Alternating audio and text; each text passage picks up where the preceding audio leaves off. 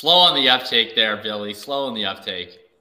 My job isn't to add people. My job is to do the readjustments. Oh, my God. We're off the rails. Oh, I think Tom is off the rails. I think Tom is the one losing this. Tom is fully off the rails. Until Tom figures out what he's saying, Billy and I will start the introductions. My name is Jacob Sanderson. Welcome to the Full Tilt Dynasty podcast. I am not your host. I am one of the co-analysts sitting aside a very confused Tom. And my fun fact today is that in addition to impromptu serving as host entirely unexpectedly, I'm coming to you live from my office, and I'm having a delicious fish burrito from next door Tacofino in Vancouver, British Columbia. All right. I'm Billy. You can find me on Twitter at BigBillyFF. Tom is still muted, and we're still not sure what's going on with that, but we're going to keep rolling. My fun fact. No, we're good. I heard him quietly up there. I heard him very quietly. I guess a tree went down at the end of the road, and it kind of bugged everything out for a minute because storms here in Winnipeg are a fun thing. Oh, my God. Well, that's a fun start, everyone. That was great. Everything. I swear to God, everything was working like right before that moment. Billy, don't mean to cut you off, but hey, everybody, how's it going? It's Full Tilt Dynasty Podcast. Sponsored by Underdog Fantasy. Today's already been fun. It's a great start. Trees falling down, heavy winds. We had a blizzard and a thunderstorm at the same time last week, so fun stuff up here in the north. As you can see, things look a little bit different, and there's a reason for that. Of course, the Full Tilt Dynasty Podcast has been a brand built from the ground up with a bunch of people that met completely at random, and the theme will continue. However, it's continuing with another Canadian group of brethren, right, with the True North Fantasy Football brand. We are joining forces. You will be able to find our content at the TrueNorthFantasyFootball.com/Full Tilt Dynasty as of tomorrow morning. Just an absolutely super fun opportunity, and it's going to be great. It's going to be a great time. I can't wait. Very supportive. Next, we have the Saquon Barkley signed jersey giveaway, which you can have one more day to get on track with that. And again, all you have to do is take a picture of you being subbed and subscribed, rated, reviewed, all that stuff, DM us, comment, whatever you're in.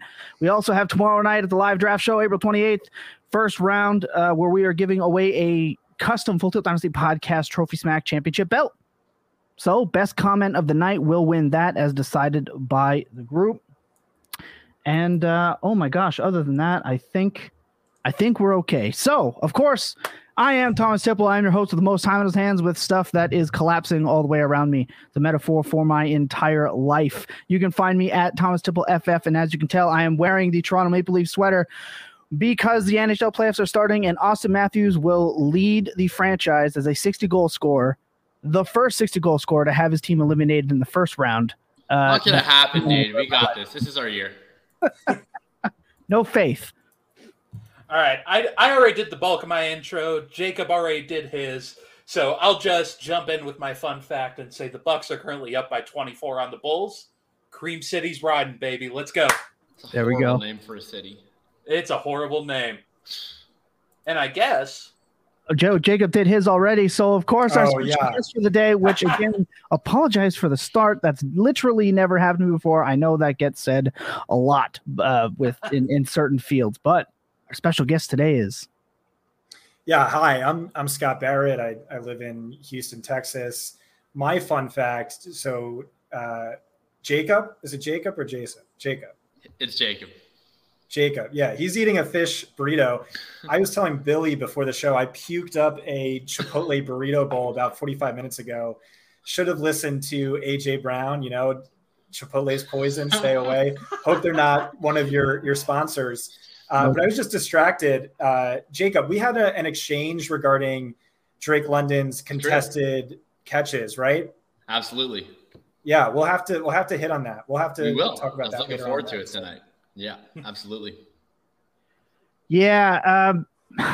Again, with Scott B from Fantasy Points releasing his wide receiver model, I had mentioned that I am nervous now for my bet tomorrow night about Drake London being the first receiver off the board. After reading that, I am now a little bit concerned. A couple of things we're going to touch on tonight. We are going to touch on said article with the wide receiver profile. Cannot wait for that. We're going to touch on the new rankings, courtesy of Scott over on Fantasy Points. Obviously, prop bets and fun stuff like that for tomorrow night's draft, and generally just a great time. I mean, I'm ready to go. Scott, I just wanted to start off. Fantasy Points obviously is a top tier site. Where did the idea for Fantasy Points come from? Like, where did that begin? Yeah, it all started with John Hansen like 22 years ago. He was really a trailblazer in the industry. He started before Matthew Berry. He really helped to shape the industry and what it's become. He started with, I think, like an email newsletter, or maybe even a printout newsletter that later became fantasyguru.com. And when I was at PFF, Graham Barfield and I both applied for a full-time job at Fantasy Guru, and Graham beat me out. And then NFL.com was hiring a full-time writer. Graham and I both applied for that, and Graham beat me out yet again. And then Graham and I were always friends, so he was working behind the scenes to get me at NFL.com alongside him. And I was told apparently at one point, oh, it's a lock. As soon as the season ends, we're going to hire you. And then the person in charge of making that decision, I think, got fired. And then the number 2 person changed departments. And then the fill-in who was notified to hire me got fired within the first week.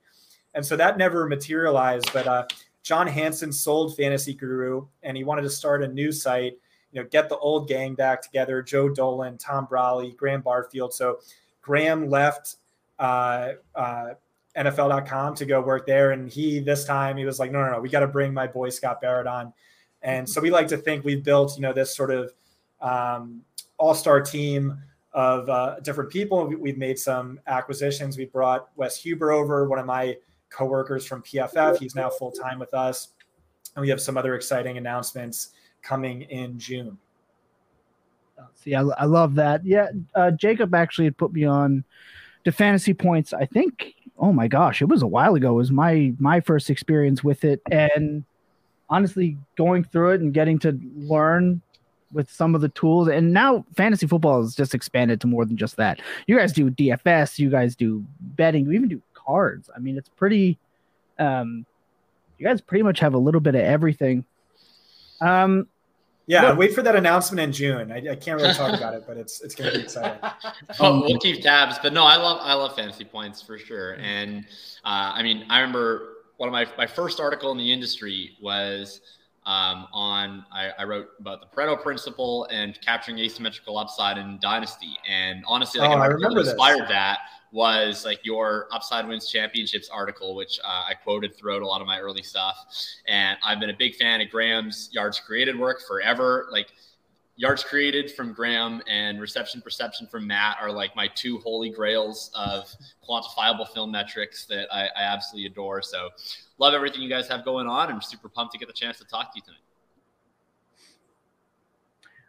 Before we get any farther, I just want to ask one thing we like to do, Scott. The shows, especially this week, is kind of in the middle of the week, but obviously with news and conjecture and conversations running rampant, we like to do like a little do we care, where we each get to pick one little nugget that's on do we really care about it? Because there's 672,421 other podcasts with twice as many articles and triple the amount of awful tweets about it, that we don't like to sit here and hammer home things that have been done and really, really beat to death. Is there something that's floating out there right now that really has drawn your attention that you haven't just hammered home to death as of yet before tomorrow? I don't know. I guess just basically everything in a mock draft, everyone's mock draft is going to be extremely wrong. No one knows what's going to happen. So, I think your mock draft just came out. Do we care? I don't know. I don't know what to do. And the thing I was tweeting out earlier today was like, everyone's trying to be the most accurate mock draft, but like every mock draft is going to be insanely inaccurate. Like, why not just do a really fun mock draft? Like, give one of the New York teams, both elite corners in Sauce Gardner and Derek Stingley, have Chris Olave trade up with the Bears in round one, pair him back up with Justin Fields, who he smashed with. Just sure, you're gonna get that pick wrong, but like have some fun with it.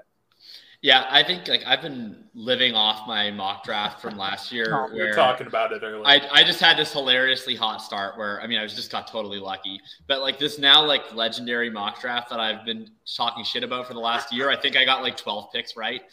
But like that's what it is. That's like almost as good as Josh Norris's, which won the Giant trophy. Yeah, Scott, he's giving himself too much credit. He refers to it legendary, but he's the only one who refers to it. Well, look, I think it's legend lives on, really. Never forget 7 for 7.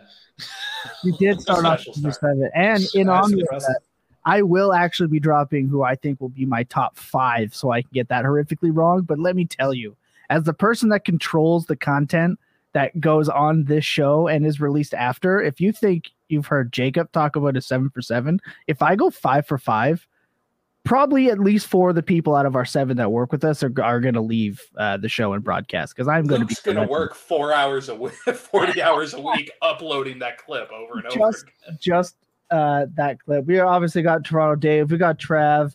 We're in the chat. We're getting back on track. We started off with this, initially this was called a bonus episode, and we all know how the Full Tilt Dynasty bonus. There's no better way to shepherd in a partnership with a Canadian podcasting company than to have like a tree fall down on your street due to a spring storm. I think that's honestly perfect. Yeah. But luckily we got it back. Look, one more thing I wanted to ask you, Scott, about fantasy points. There, as I mentioned with the Do We Care, there are so many sites and places to get fantasy content now. Like, it is officially thrust in the front of everyone's mind. It's not just a gimmick or just a niche anymore. What is it with fantasy points that you feel really drives people to the site? Especially it's a pay to sub website for most of the content, which that's obviously not a lot of places can really pull that off. Yet Fantasy Points is not only doing it, but it's doing it the right way and very well. What is it that really sets them apart? And what's your favorite tool? The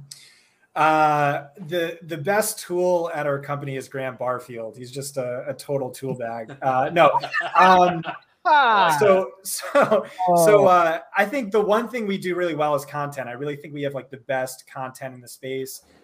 My favorite fantasy analyst and writer is Wes Huber.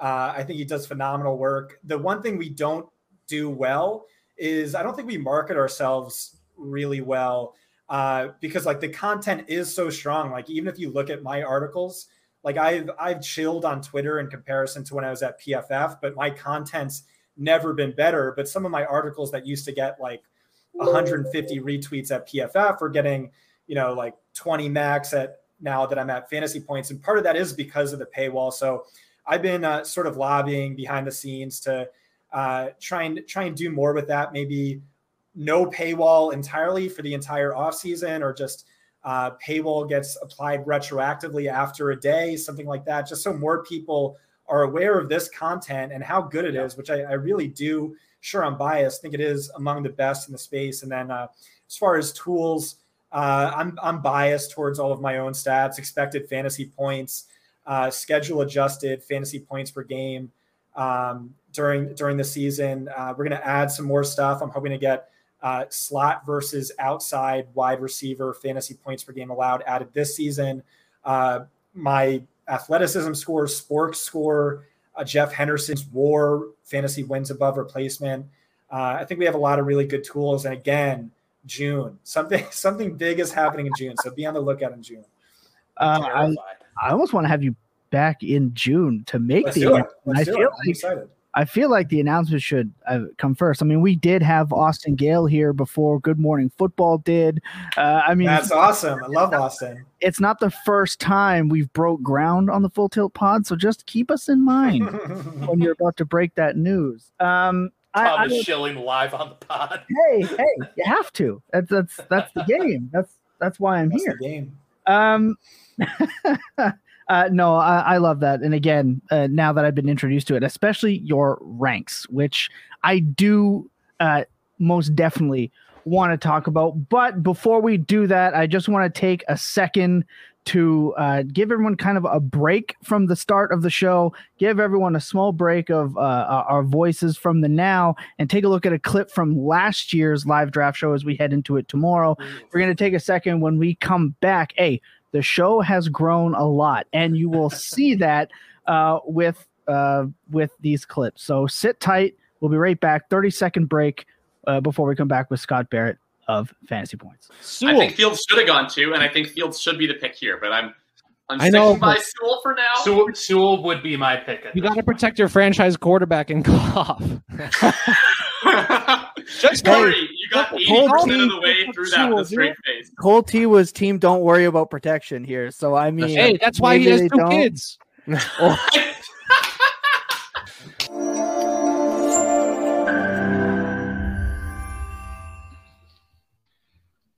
There's something beautiful. We look like a bunch of Twitch streamers. I was running off of OBS at the time. Yeah, that's very true. Shout out to Cold T and Corey Spala, who were on our show last year. Obviously, I don't think Cold T is too worried about that Jamar Chase pick anymore. I think he's pretty happy with how that worked out. Although Billy did post a graph about how many times Joe Burrow got hit last year. So that was that hit the Twitter streets. He's still reeling from it. I'm like randomly on Bengals Twitter now. Like that got so much engagement with Bengals Twitter. I get like recommendations. It's like the Cincinnati Bengals are in the news. I'm like, oh, okay. Guess I'm a Bengals fan now. Scott, one thing, you've obviously been on the fantasy Twitter world for a while now, especially with your time with the other companies you mentioned. One of the things that I've noticed in I think the 2+ years I've been around here is the team. How do I put this? The team dedicated Twitterverses are probably the scariest, I guess, fan pages possible. Especially, I shout out to the New York Giants Twitter fan base. They're absolutely insane. The Bengals and Steelers are absolutely insane. From your time, what is the team that seems to come at you the most? Like the team of fans, who comes at you the most? Oh, this is easy. So I'm a Giants fan. I think Giants Twitter is really bad. Giants Twitter is the worst. I think it's really bad. I think Seahawks Twitter is by far the best. They are so insanely smart. The average hashtag Seahawks Twitter guy is smarter than the average Miami Dolphins beat writer. And it's so funny because like the front like the office Church of Ben Baldwin. What's that? It's like the Church of Ben Baldwin. Like they have Ben Baldwin and Mina Kimes, and I feel like everyone is just like trying to be as smart as their fearless leaders. I was thinking of Danny Kelly, Mina Kimes, or Arif Hassan. I think he was sort of adopted by them.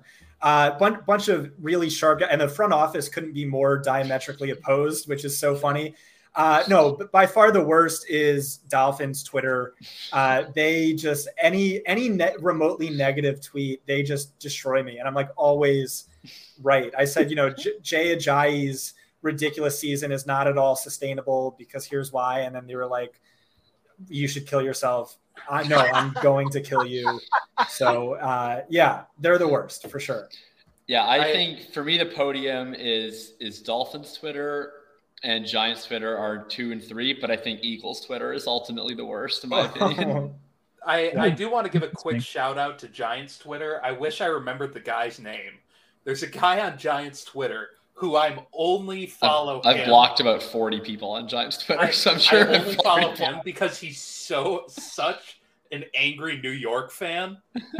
Like anytime something remotely bad happens to a New York team, I go to Twitter because this guy's just screaming down a timeline. I love that. I'll have to pull up his name and give him some credit. But I actually like a lot of what we got out of Tony's rookie year. I don't know what's going on with him, like from up here, but like I remember when the pick came in, and just like everybody and myself, absolutely included, it was just like making fun of the Tony pick online. You turned into the Joker. I mean, the like Giants Twitter replies to that was just endless entertainment. They were so upset. I do love that. For me, being a completely unbiased Baltimore Ravens fanatic, unbiased, I tell it like it is, and I'm not a homer at all. I do got to say that me versus Cleveland Browns Twitter has been a fun pastime of mine for seemingly ever. But I want to shout out Troy King because he is my king of Dolphins Twitter as we rag on Dolphins Twitter. I do love me some Troy King, friend of the show, former guest. Love that man, but it is a tough scene out there. And I do agree with the Eagles as well. That one's Maddie, you got to talk to your people. Look, let's hit the primer, Scott, because again, I mentioned off air, I didn't think that I was smart enough to really fully get through it between Jacob's articles and your primer. It was a tough scene for my brain when it came to digesting. Had to go through it 3 times because the information was done so well. What's the process going into writing that? Like, where do you start? Because an article that's that in depth and a piece with that many working parts, obviously you got to start somewhere. What was it for you that this is the first thing I'm going through and working your way down? Yeah. So maybe I spent like 2 weeks just researching and just dumping stuff into a Google Doc and just bullet points and things I need to hit on or go back to. And then I started writing, and I spent maybe 2.5 days just in the Drake London section. And at that point, I just was severely depressed. And it's like, what am I want to do? Who am I writing this for? Like, most of my followers and our subscribers at this point just want the names. It's like, all right, we trust you to do the work. Who are you showing off for? If you stack up all of the rookie articles I've written this offseason, it's 50% the length of The Catcher in the Rye. And who wants to read that? Maybe like 13 of my super diehard subscribers. So the question is really like, again, I kept asking, who am I writing this for? And it's just, I'm writing this for myself. It's I do it for me because I really enjoy it, and I can't do it any other way. So I had the final article, just the list of rankings, no words. And that's for 99% of the subscribers. And the other stuff is just for me. And you were saying, yeah, it's tough to comprehend everything in that piece. And like, hey, like same, like I'm not smart enough to even understand it. I stared at my rankings unblinkingly for 9 straight hours trying to rank my top 3 wide receivers. And I just couldn't. It's just like, it's so difficult. But yeah, that's the article. If you want to read half of The Catcher in the Rye, except about rookie prospects, you have that. Boyd in the chat seems to have an answer for you to solve your problems on people reading through. He says, I'm a simple man. If it says Drake London, I click. So that was it. That's all you needed. Apparently that's the way. No, it can be tough to write those articles, and you can tell it's a passion project. Like, you can tell it's really something that goes in. How do you, you know what? You answered that question with your last handle, with your last answer. So I don't even have to ask that. What was the biggest surprise to you by the time you were done? Like, obviously you go in there with an idea of how players are, and then by the time you're done writing it, what's the biggest surprise? The biggest surprise is I thought there would be some clarity. I really thought, all these words I've written, I'd come away more enlightened. And then it's still like Drake London. Okay. The model says he's wide receiver 1, but I see this very damning red flag. There's Jamison Williams, wide receiver 2, but I see 2 extremely glaring red flags. There's Chris Olave, wide receiver 3. I see 1 very damning red flag. There's wide receiver 4, Garrett Wilson. Minimal red flags, but he's still wide receiver 4. And then Treylon Burks, wide receiver 5, another damning red flag. And so I did these models because I don't like the subjective. I want to know what is predictive and just like, okay, here's what's predictive and why and how these apply to these wide receivers. And now ranking them is easy. And for this one, it's just, I have no idea. And I think Billy was asking me before the show is like overall thoughts on this position. And it's like, no one wants to hear this answer. This is the worst answer to give the listeners, but I just think it's naturally very polarizing, very boomer bust class where you take your top 7 wide receivers, a random 33% hit massively, a random 33% bust massively. And I don't really know who those are pre-hindsight. And that's the answer I hate to give, but it's unfortunately the answer I came away with. Yeah, and it kind of lines up with what we were saying in our rookie countdown. Like, we got down to the top 4, and for us it was Burks, Wilson, Williams, and London. And we kind of just said at that point, anyone you have number 1 in that range, like, we're not going to be too upset about it. And I mean, you have Olave at 3 too, and like there's no real like fight in that, because it really does feel like a lot of these guys, it's just going to be a coin flip on what they do in the NFL. I'll fight Olave because, as I said on Matt's show this weekend, every week I just take a stroll down my street. I go into a local Denny's. I say, okay, who's the seniors here? Who gets 15% off? And then I just punch them in the face and move them down my rookie ranks. So if you're a senior, you don't get to be in my top 5. I'm sorry, Chris Olave. I'm sorry, Jahan Dotson. Any wide receiver, rookie wide receiver who gets 15% off at Denny's gets a 15% reduction. That's my model. Yeah, so I know you're joking on this one, but I do want to clarify on this point because I think it's an interesting one.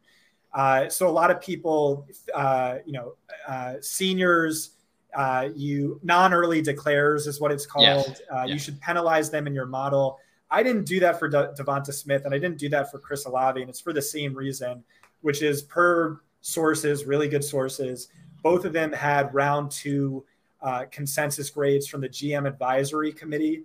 And they both decided to stay in school to earn a round 1 grade and to ideally take their team to win a national championship. And so obviously, when you're penalizing guys for not being a non-early declare, it's typically like a Denzel Mim where it's, okay, they had a round 7 grade and they're 1 year wonder who's surprising. Yeah, don't trust that. But for a guy who had a round 2 committee grade, but ultimately, the model said wide receiver 4. I have him wide receiver 5.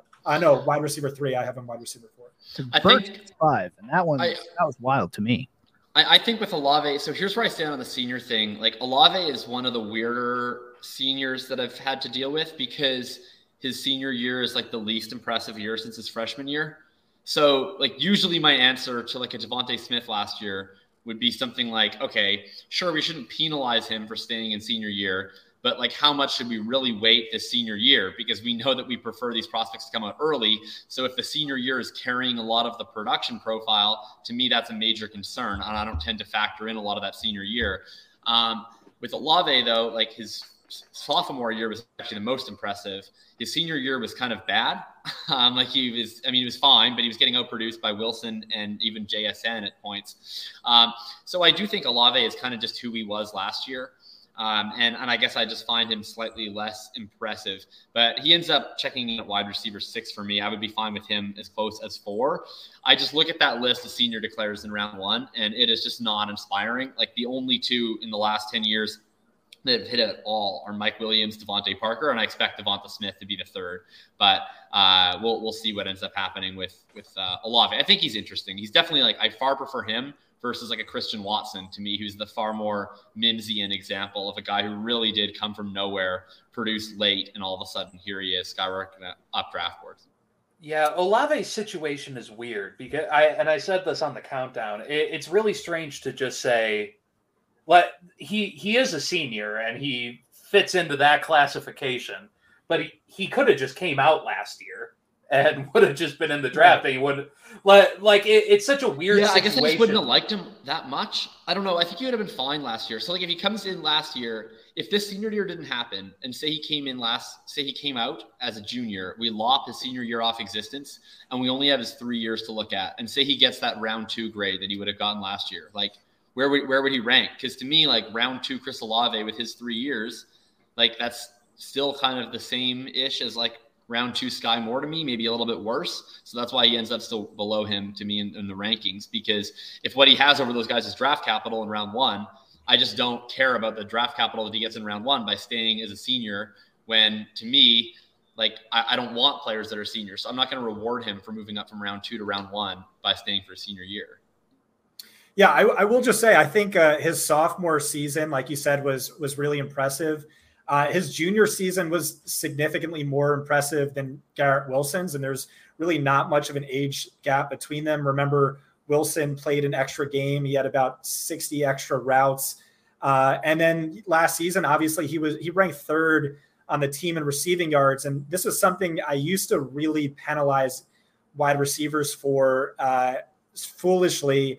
I was a little too low on Justin Jefferson. I was a little too low on Amon-Ra St. Brown. So I really made more of a point to focus on adding a teammate score that especially captured for high-level prospects still in school. I use Wes Huber's Devy rankings for that. So you can't penalize a Amon-Ra St. Brown for Drake London beating him out in receiving yards. You can't do that for Justin Jefferson because Jamar Chase is a Jamar Chase level prospect. And I think Jackson Smith and Jigba is a Jamar Chase level prospect. And of course, Garrett Wilson is supposed to be drafted in round 1 too. So it's sort of like, sure, still really impressive by, yards per route run or whatever. But the target competition was hyper elite. And remember, Jamison Williams was on 2 of those teams as well when Olave was the most productive wide receiver in the Power 5 from 2019 to 2020. Yeah, I think I methodologically I'm just slightly different in I agree that target competition does matter. I just think what's really difficult for us to do is sometimes like take these Alabama wide receivers, for example. It's like they kept getting drafted highly, and we reached sort of a difficult part where it's like all these guys are getting drafted in round 1, which is obviously really impressive. So they're obviously elite college receivers. But then we had like Ruggs came in and he wasn't even very good. And then Judy came in and he was kind of okay. And it's like, man, like, have we constructed this house of cards with all of these teammates where we're like thinking that they're all really good, but actually they're not all as good as we think. And now Smith comes in, Waddle comes in. It seems that those two are clearly the best prospects of the bunch. To me, I think like the way I would just prefer to get around it instead of teammate adjusting, because I think it's just so hard to tell, is either just use lower thresholds or I really love with these Power 5 guys. I exclusively look at yards per team pass attempt with some of these guys in these high leverage offenses versus like a receiving yards market share or dominator, because I've talked about this a bit before.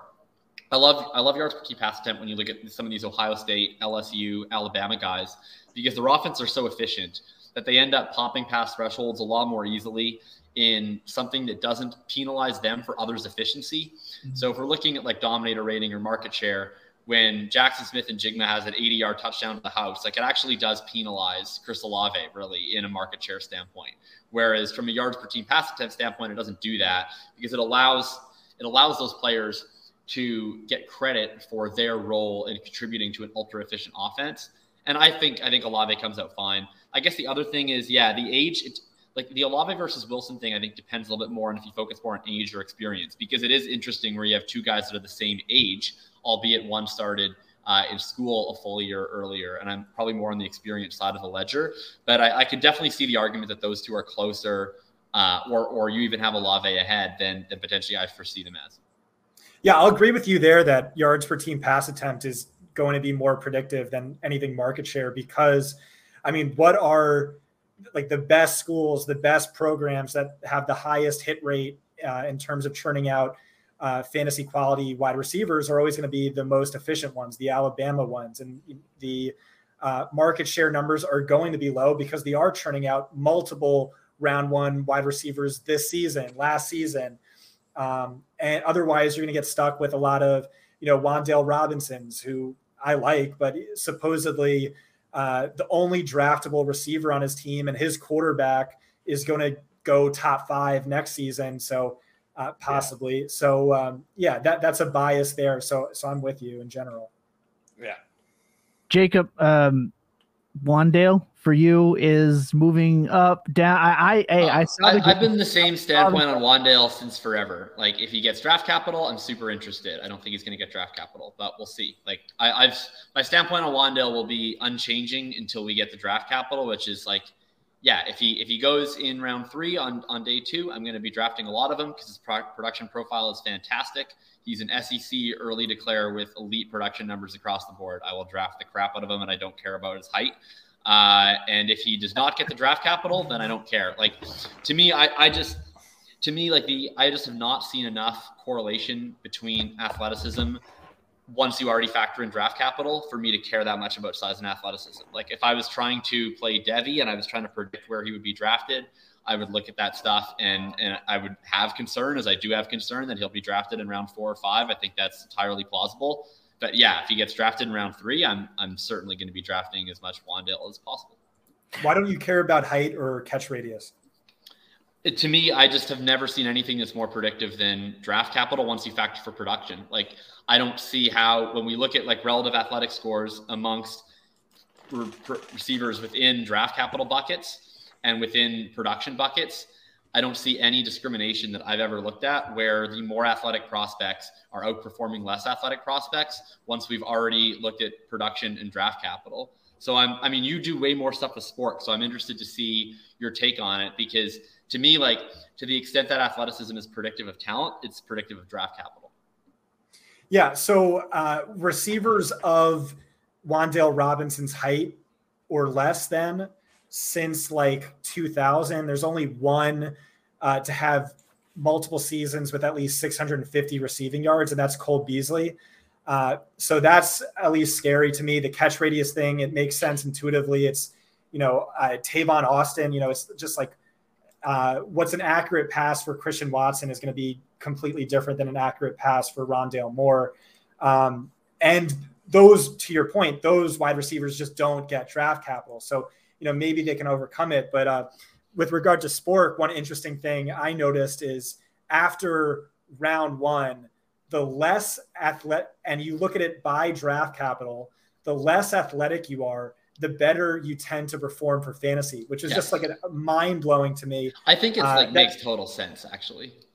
Yeah, that's the wide receiver specifically. It's like the wide receivers who go in round 1 have all these intangibles, and they're also hyper athletic. And then after that, it's all just tangibles, and NFL teams thinking the 40-yard dash means a lot more than it actually does. So I think it actually does mean a lot. But my standpoint is that speed is something for NFL players.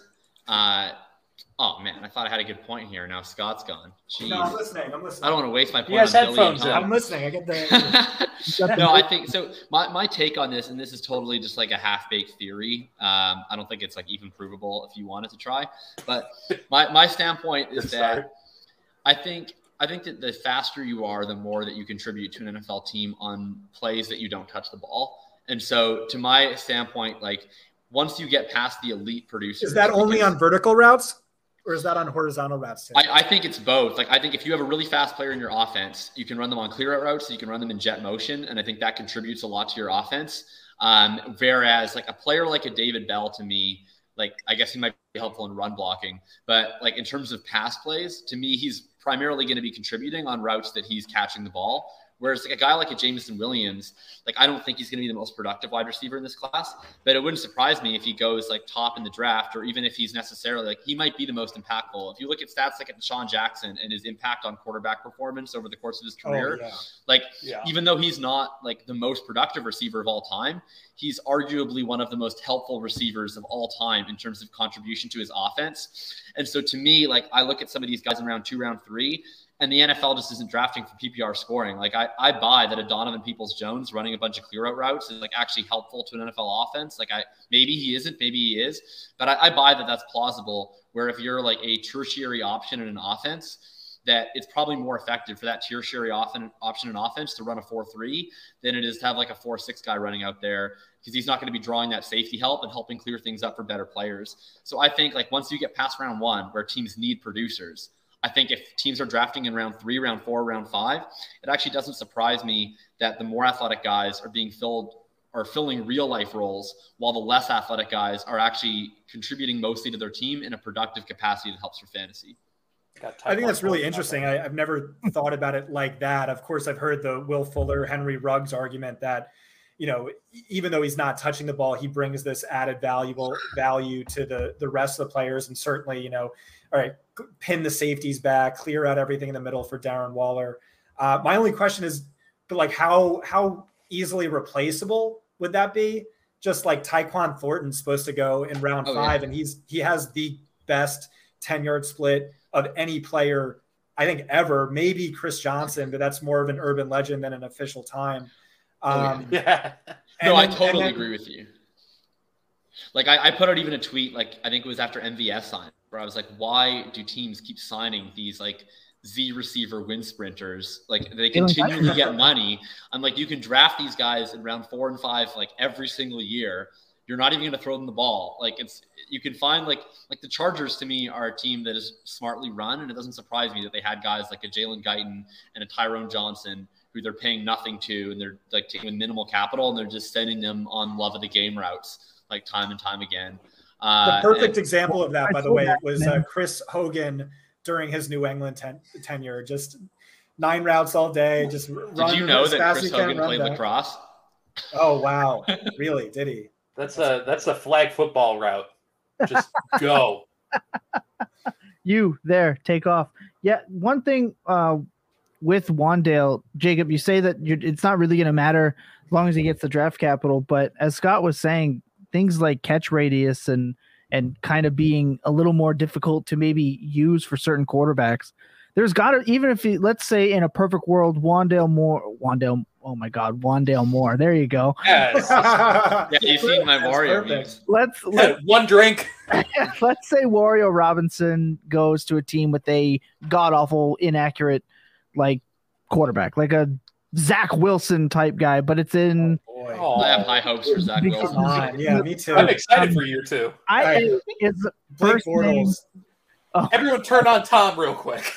No, I think another tree fell. I got to go. No, but let's say he goes to just a really inaccurate NFL quarterback. Even though he has the draft capital, his size then still doesn't worry you because you're just convinced that it can be overcome? Or I mean, I'm not like convinced of anything. I just, to me, like everything that Scott said about like, oh, like, you know, people this size haven't had this production. Like, yeah, I mean, if you look at the draft, like people that size just don't get drafted highly, which again, like I think he probably won't. Like I think this is probably a moot discussion, and he's probably going to go in round 4 or 5. And like once you get into day 3 receivers, to the extent that anything is predictable, you generally want to go for like small school, like super producers, and it doesn't really matter how old. Like that's kind of like the model that works, if there even is a model that works. Once you get into day 3, there's no longer, to me, like good prospects and bad prospects. Like all day 3 prospects are probably bad prospects for wide receivers, even the best ones. So if Wan'Dale goes round 4, round 5, I'm not really going to be too interested. I mean, maybe I'll take some for last in the 4th round of rookie drafts.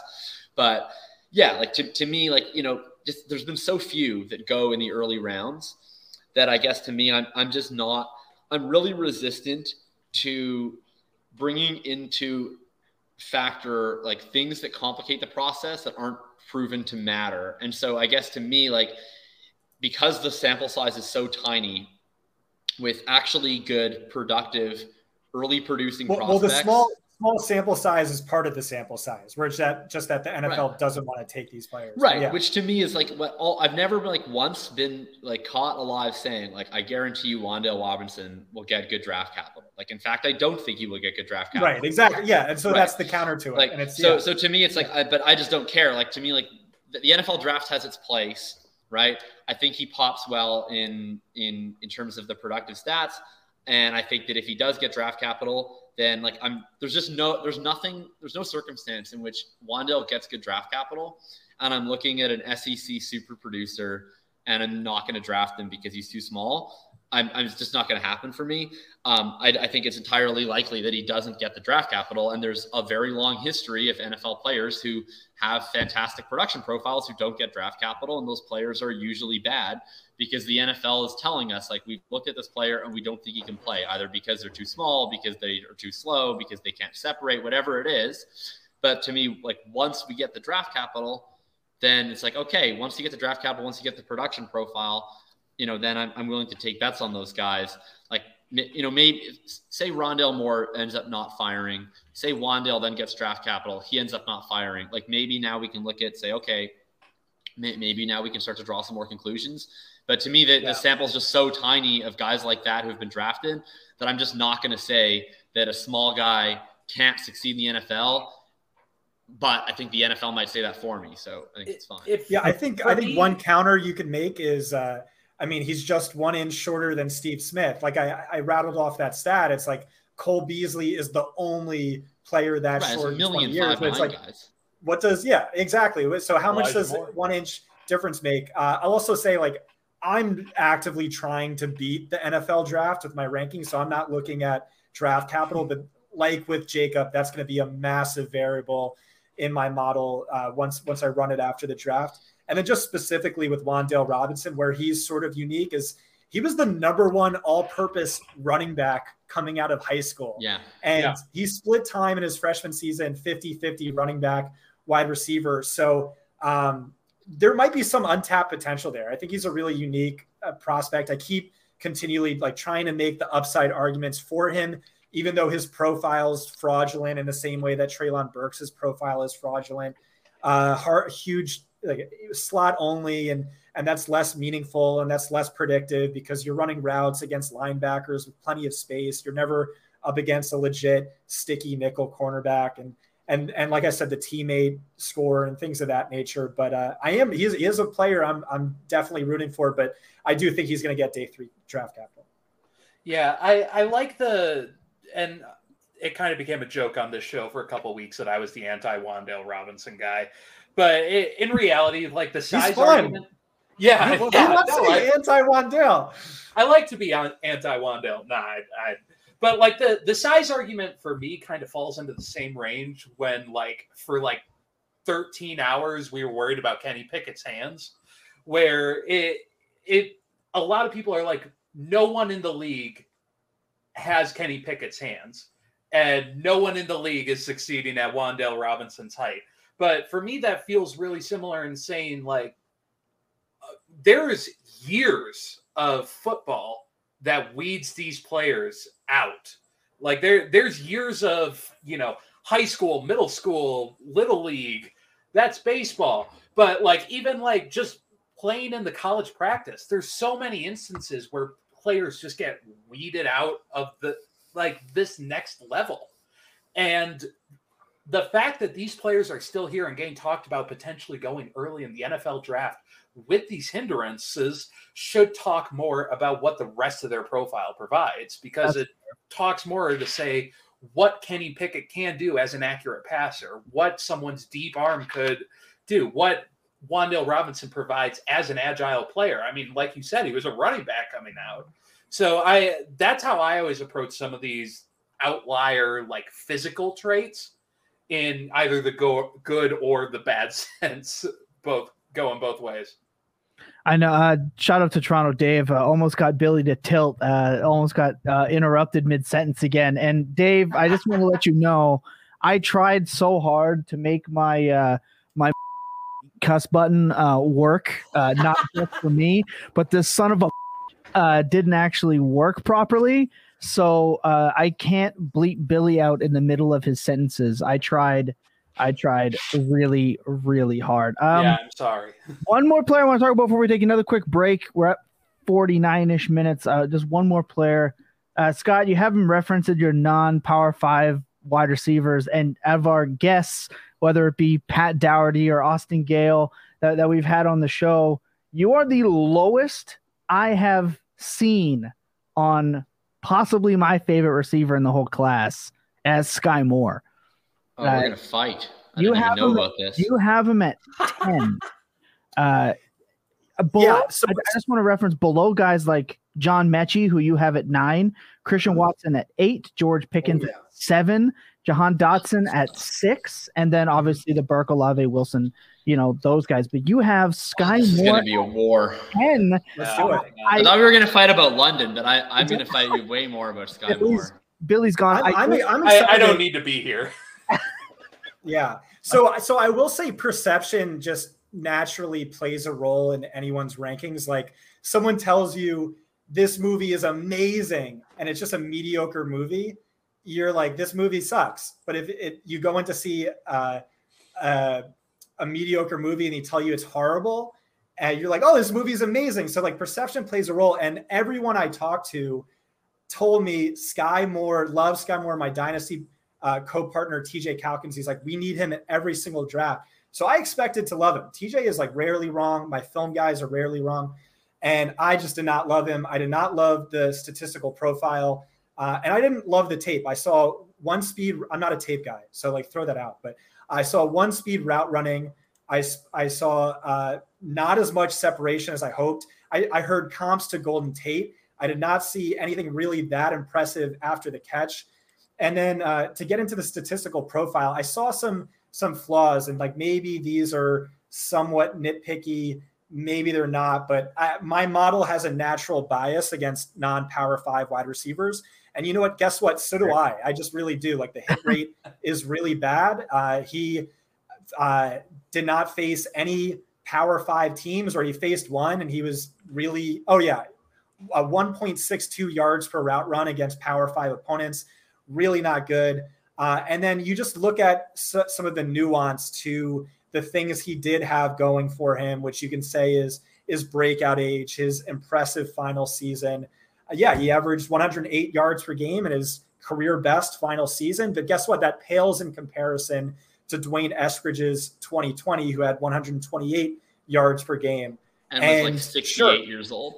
Yeah, you could say, granted, you could say Dwayne Eskridge is significantly more older, but at the same time, he was playing cornerback the year before. He was literally playing cornerback the year before. And it's not just comparing him to Dwayne Eskridge.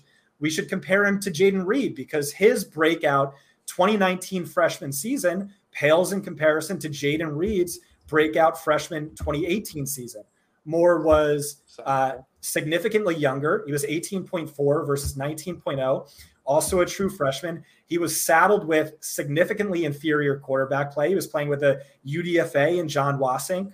Meanwhile, Sky Moore was playing with the consensus QB8, Caleb Ellaby, and he was still competing for targets with Dwayne Eskridge at the time, who was playing wide receiver with Jayden Reed.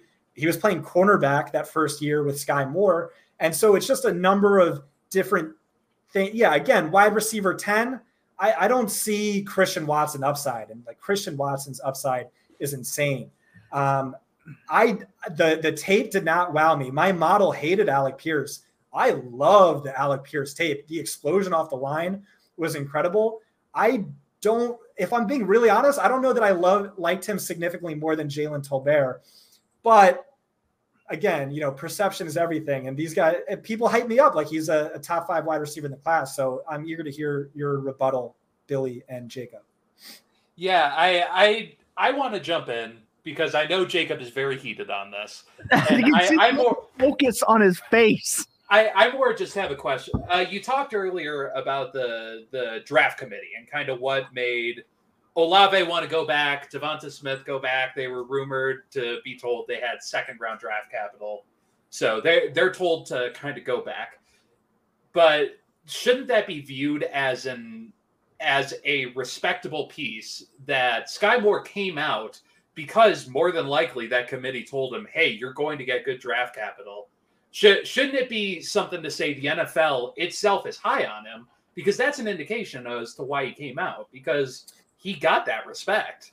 Absolutely. And if you look at mock drafts I do projected draft capital. I don't really look at it. Again, I want to beat the NFL draft, but yeah, I think the NFL is going to be higher on Sky Moore than I am. That's fair. Yeah, that's super fair. Jacob? Yeah, my counter, and I would say this is just like a macro counter to probably like the source of every disagreement that I would have with Scott, is that I'm just saying, like, I oftentimes, like, whenever I'm having a disagreement with anybody, like, or even in a trade discussion, right? If you're having a trade discussion, you're going back and forth, like, why can't we get this deal done? Like, I think everyone should take a step back and be like, okay, what is like the general like input or just like macro belief or whatever that's like what is standing in the way of us from agreement? Because then, like, once you realize like we have different principles on this one matter, like you just like come to an acceptance. I think that would be like an effective way to just like think about it. Like, for instance, in political opinions. Reasonable take from you, Jacob. I think like probably like the macro difference is that my like underlying principle for wide receiver evaluation is that I think the burden of proof relies on the plaintiff, in a sense, to like tell me why I should care about anything beyond production and draft capital. And when I say production, I mean age adjusted or experience adjusted production. And to me, like, the first that thing does all the heavy lifting in my model is age adjusted production. So the first thing that I like try to do whenever someone talks about athleticism or conference level or teammate or whatever, and it's like, okay, he has athleticism, by the way. He's a 90th percentile athlete by my. Oh no, majorly. I'm saying just like in all of these guys, like just in general, right?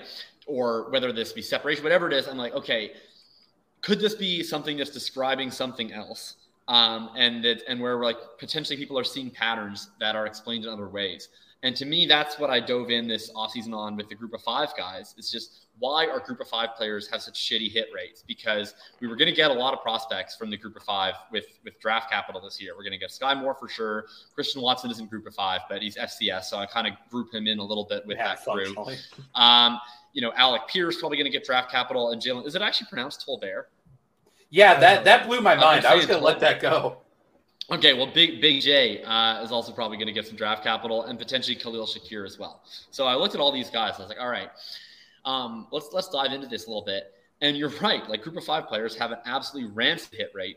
But the issue is, like, we already know that declare status is a thing that matters, at least on a macro level. We've seen it. And most of these group of 5 players that have come out, even the ones that get drafted highly, just have really shitty experience-adjusted production profiles. You look at so many of these guys that have gotten draft capital: Anthony Miller, Carlos Henderson, Traquan Smith, Aaron Dobson, Dwayne Eskridge, Taywan Taylor, Zay Jones. All of these guys are guys that have gone day 2, but that didn't break out until their 3rd year or later, played 4 years in college.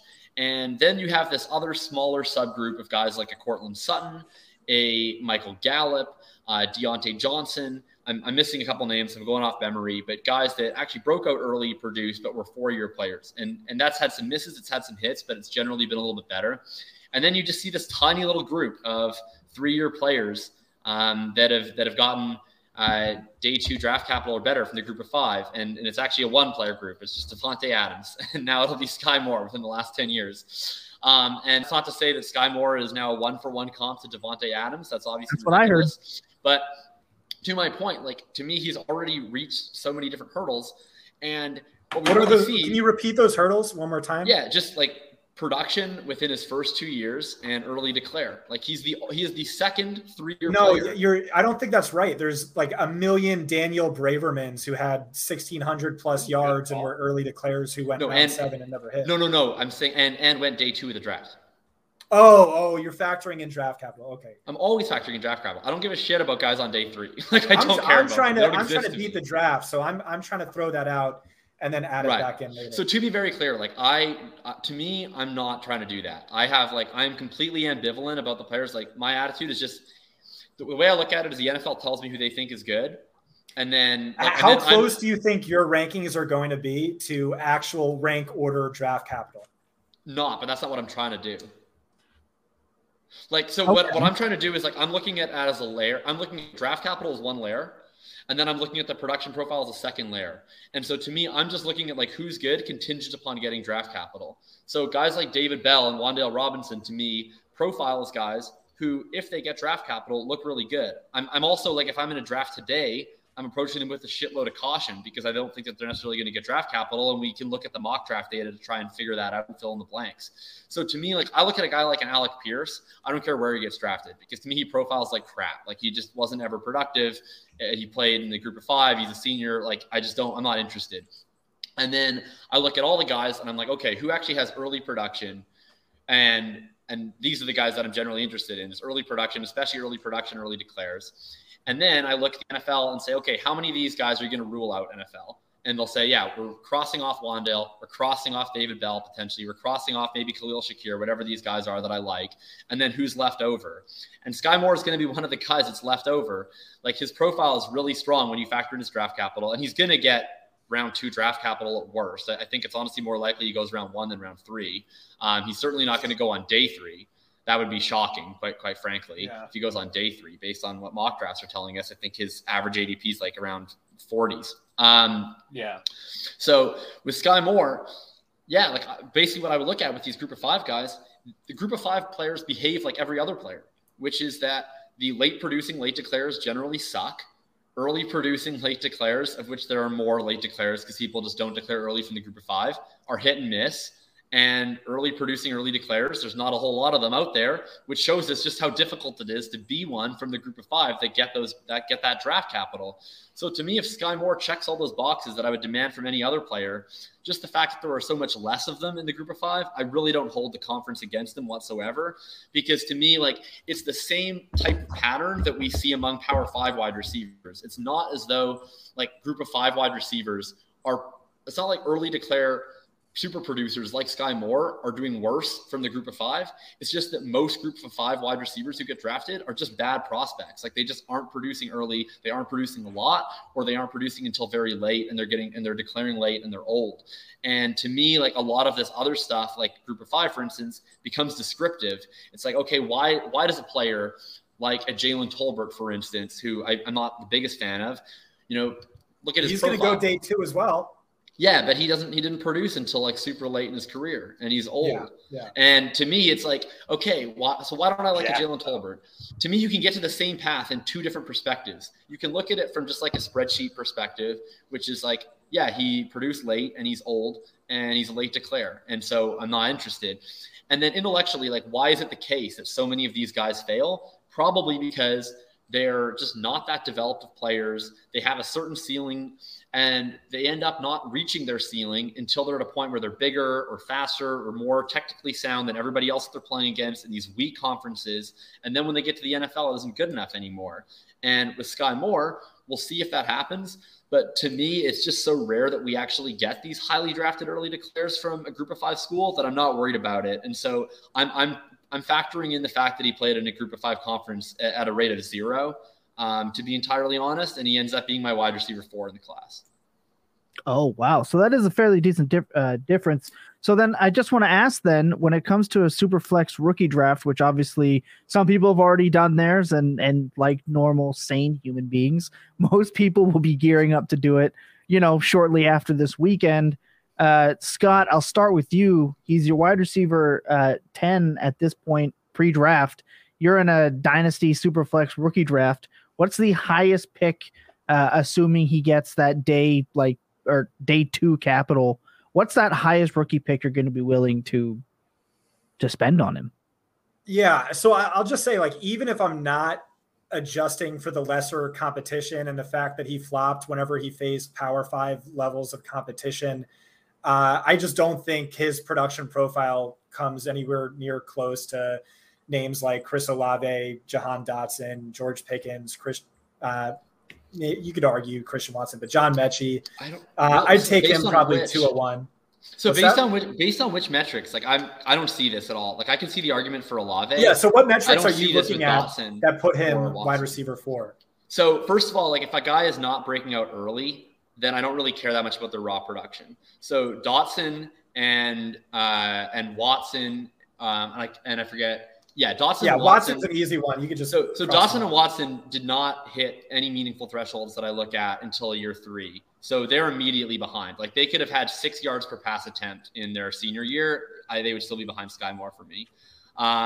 With Olave, I think, I easily could see an argument for Olave over Moore. I think that's totally Dotson fine. didn't hit it till his junior year or his senior year? His junior year.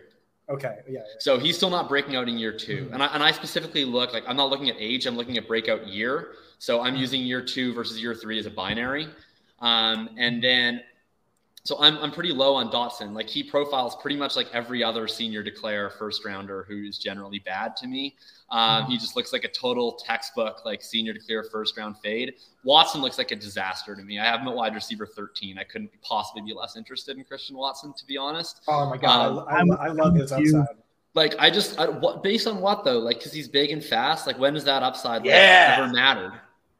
So the only metric that's more predictive than yards per team pass attempt is yards per route run. He's hit 2.7 in each of his last 3 seasons. He had 4.33 last year, which ranks 6th best of over 4,000 qualifying seasons. But that's in his 5th year. Top 15 in career. Yeah, so there's a number of stats like that, and there's like big red flags, and of course the age thing, but I'm willing to excuse that when I have him as one of the top 20 most athletic wide receivers since 2000. Again, athleticism is massively overrated at wide receiver, but like with all stats at the polar extremes, it's very predictive and very important. So one thing, Jacob, before you go, Yeah. One thing when I was watching Watson, this is one of the, and I'm not a walking textbook / computer like Jacob, but I'm also not a quote unquote film bro. I like to take a little bit from everywhere, and I tend to use gut analytics maybe more often than I should as I am learning the curves of this analytic space. But watching Christian Watson play receiver was difficult for me. Really? I control the content on here. So we do our rookie shows. I'm doing the video cut-ups that we play while we're talking, and there are multiple times. And I made sure it wasn't just once where he's running a deep post and he has burned that uber shitty competition that he's playing against. And it's a terrible throw. He jumps for it. It hits him in the chest with no one else. He's jumping for the ball that he doesn't need to jump for. It's hitting him in the chest, and guaranteed touchdowns are hitting the ground. I'm concerned that actually playing the position of wide receiver is difficult. And I'm I know this is a guy from Germany who wasn't like even really drafted, but Bollringser that played for Martin, bro. Yeah, I know who you're talking about. And he's the tight end. I'm worried that Watson's going to struggle to just play the position of wide receiver and look just out of place, like someone who's just big and fast and can't play. Right. So the guy is 6'4", 208 pounds. He's by far the worst contested catch receiver in this class. He has the worst drop rate in this class. I mean, obviously, as Jacob probably knows, drop rate isn't really predictive. Yeah, I don't isn't care really meaningful. That is a correct. That's the best thing he has going for him, as far as I'm concerned. What I look at on tape, and again, I'm not a tape guy, is he glides like only I've seen Randy Moss glide. Of course, it's against like vastly inferior competition. My comp for him was like his upside comp would be like a mortal Randy Moss. If Randy Moss were mortal, and that's just his upside. But again, shoot for the moon. At least he'll end up. We talked about Pareto principle. I'm very willing to take on risk tolerant, and like to chase upside. So when you say Randy Moss, do you mean like Oakland Raiders Randy Moss? Like that's the ceiling? Oh wait, who was the wide receiver? Who was the wide receiver a couple of years ago? Who was a mix of Randy Moss and Torello and Brian Edwards. That was Brian Edwards. I thought it was. Yeah. My comp related to Brian Edwards, my comp for Christian Watson has been Zay Jones, who is also a tall, athletic specimen who played at a crappy university and didn't break out until his third year, and then got drafted in round 2. And I've seen a lot of similarities, in my opinion. Yeah, again, 2.7 yards per route run in each of his last 3 seasons. It's just like an extremely run-heavy offense, granted with supposedly terrific quarterback play. So I think we have a disagreement on breakout thresholds. I would count that as a breakout. Yeah, which I think is fair. It's just then that's still a third-year breakout for me. So then I'm because he redshirted, right? So I'm holding his redshirt freshman year against him. Then I'm holding his sophomore year against him. And then we have, redshirt year, then his redshirt freshman year, breaks out redshirt sophomore year, and then he has decent redshirt sophomore year, junior year, and then massive year. Did he redshirt? I know he's 23 by the time of the draft, but I'm not sure if that was a redshirt. I think that was the second season. I believe he was redshirt that I've checked, because I believe that he was classified. I think Jalen Tolbert was definitely redshirt with the ACL, but I think he came out in let's see, rivals Christian Watson. I just want to make. He also did nothing in high school, by the way. He was just like a long shot prospect. Watson redshirted his true freshman season. As a redshirt freshman, caught 9 for 165, and then had his breakout year as redshirt sophomore, 34 for 732. Yeah. So to me, like, honestly, like once you get to you're not breaking out till year 3 and you play in the FCS, I kind of don't care what else you do. And I just want to point out that Watson had like 1 year plus 1 game of really good quarterback play, and everyone else would be on the practice squad for the Toronto Argonauts if they got lucky. I can see it with Watson. You know what? How about this? Like so I have Watson like egregiously low in my rankings.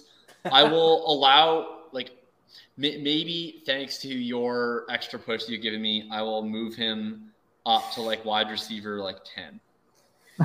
Yeah, I mean that's at least more in line with draft capital. But yeah, I mean clearly the big distinction is breakout age, and I don't think he had that, but he did have enough of everything else with the athleticism doing some extremely heavy lifting to make me overlook that. Maybe this is hubris, but I really certainly don't value breakout age and breakout thresholds in the same way you do. It's a tougher to make an argument for a Christian Watson or a Jalen Tolbert, absolutely, with maybe a Jamison Williams. It's a little bit easier, although he certainly has that problem too. Because it wasn't just the fact that he was buried on the depth chart in his sophomore season. He was on the field. He just didn't put up numbers, and like that's maybe even more alarming. But there's certainly some players in this class, and then you'll have. At least they also have Sky Moore above Jamison Williams. Nice. I have Sky Moore wide receiver 4. So I have a top tier of 3, which is London 1, who we haven't even talked about yet. Then Wilson, then Burks. And then I have Sky Moore. Oh, we got to talk about Burks too then. Then I have Sky Moore, top of tier 2, followed by Williams, then Olave, then Pickens. And then Watson is hanging out there in tier 3 with Dotson and Bell and Mechie and guys like that. Why don't you like Mechie? I actually like Mechie more than most people. It's just you seem to really like him more than most people. Is that like is that really that? That's Mechie at 9 is like the highest I've seen, honestly. Yeah. So like I was on with Matt on Sunday, and I was making the case for John Mechie, and my case for John Mechie is not like that I think he's incredible, because I certainly don't. But he's not. It's like we have been vastly overdrafting, or like being told from the Sermon on the Film Mount that we have to draft these non-productive Alabama wide receivers for years because of their teammate competition and factoring in all these things and the Alabama Holy Grail. And then this year we get Mechie, who's like certainly not mega productive, but he's not unproductive. Like he actually had a pretty decent sophomore season next to Heisman winner Devontae Smith and half the year next to Waddle. And then he got outshone by Jamison this year, but he still had a really strong year. And maybe it's because of the injury. Maybe it's because his name has meh in it. But I think to me, he's almost underrated in the sense that he really doesn't look all that much worse than a lot of these like producing Alabama wide receivers. Like pretty much all of them outside of Devontae Smith have massive production red flags. And he looks fine to me.